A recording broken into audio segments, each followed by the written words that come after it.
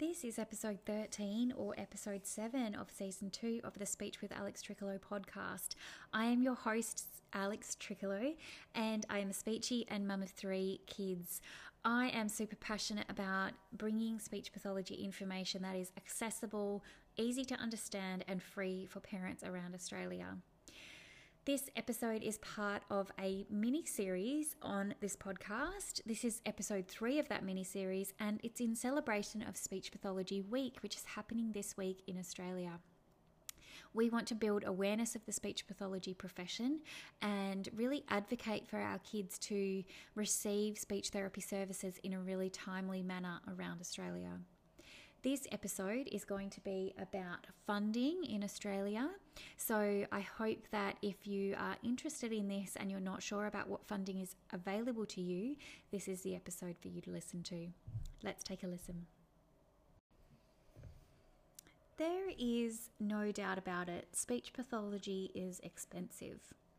But I want to talk to you about a few things regarding private speechy pricing and funding that you might be able to access. So here in Australia, for many states, there are public free services. In each state, it differs at which age you can access these services and at what age it stops being offered. So it's worth talking to your GP or child health nurse for more information or searching your local government's health website for what might be available to you for free. There are also private speech pathologists around Australia, and it costs a fee to be able to attend these services. There are, of course, costs to run business for a speech pathologist who is running privately, and costs can differ based on a speech pathologist's experience, a bit like a hairdresser where you might pay more for the senior hairstylist.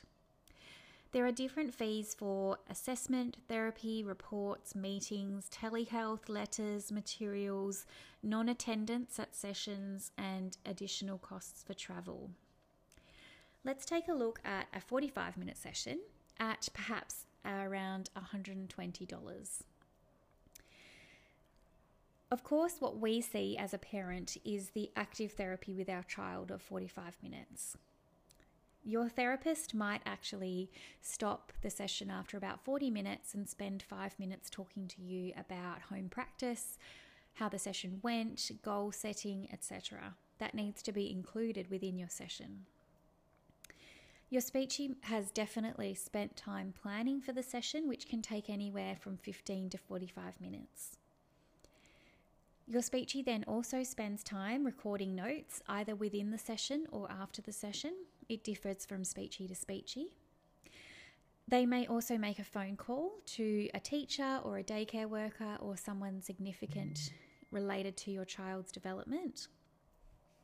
And they've also spent time preparing for the session and preparing materials. Sometimes that can involve a lot of time, but let's say 15 minutes for the session. Okay, so that adds up to 105 minutes. So you've paid for a 45-minute session, but your therapist has spent approximately 105 minutes. So let's look at that. That's $1.14 per minute, which is $68.40 per hour. Not to mention, there's also potential time spent by admin staff for billing, funding, sources, NDIS and phone calls, etc. And then our private speechies need to take into consideration things like utilities, accounting, subscriptions, which are very expensive for us to keep up with the research, continuing professional development, which is an essential component of being a speech pathologist. We need to complete a certain number of hours of continuing our professional education on a variety of topics related to our cases per year. We need to pay for our membership and registration to Speech Pathology Australia and other professional bodies. We need to purchase resources. Some of those assessment tools can cost upwards of $2,000. And we need to pay tax. We need to be updating our websites and doing our social media, which is sometimes managed externally. And we need to consider if we are employing staff and everything that goes with that, with holidays, annual leave, sick leave, etc. So This is why our speech pathology services are the prices they are, because so much goes into it. And a lot of this is non-negotiable and really not optional for our speechies. Let's take a look at funding and rebates that might be available to you. If you have private health, it's worth calling your individual fund to ask if you are entitled for both assessment and intervention. Do ask for both and ask what your limits are and if you have a waiting period and excess. Note that you can't claim Medicare and private health on a service at the same time. There is a Medicare item that you can access. Not everybody can access this, but many can. And it's a Medicare item for complex and chronic conditions. This has always sounded really scary for parents, and I spend a lot of time with parents explaining really what it means. Your child technically has complex care needs if they need ongoing care from a multidisciplinary team.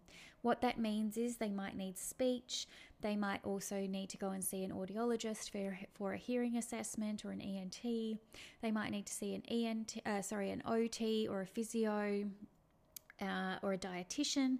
There's lots of different people that could be on their team.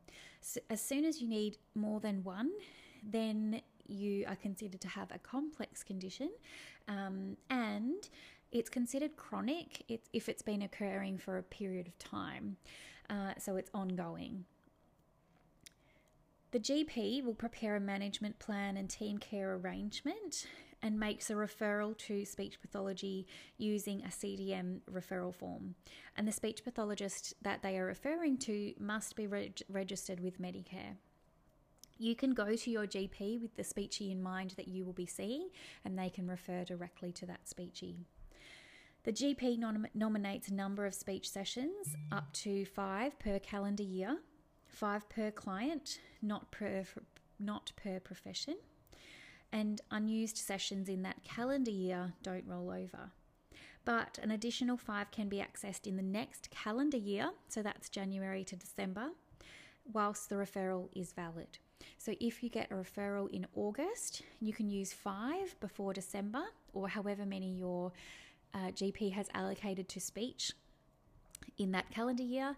And then once January hits, you can do another 5 or another of the number that your GP has allocated. And then once August comes around again, you would need a new referral and a new team care arrangement put in place. There is quite a bit of reporting that the speech pathologist has to do back to your GP, so keep in mind that this places extra time on your speechie to be writing letters to your GP. The rebate for this is $53.80 per session, and speech pathologists rarely bulk bill, so you would have to pay the full amount and then go and get your rebate.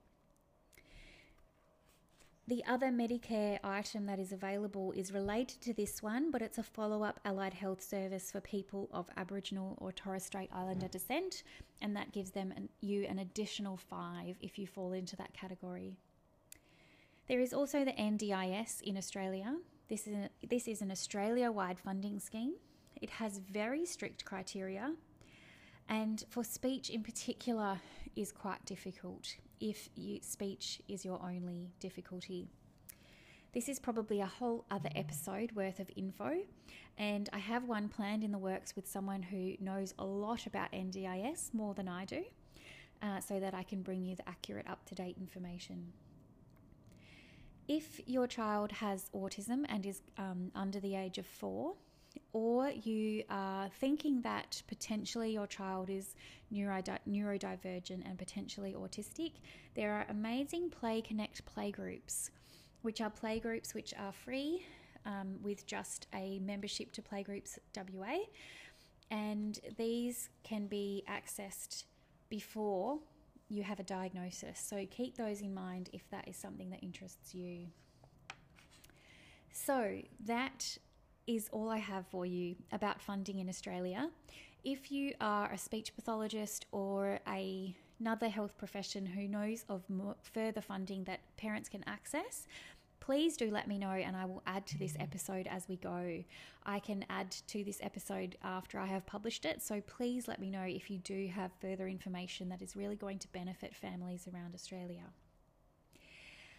Next episode is about how do I find a speech pathologist in Australia, which I know a lot of you will have that question. So stay tuned for the 4th episode in this little mini series in celebration of Speech Pathology Week. And please do share with your family and friends so that we can raise awareness about speech pathology in Australia.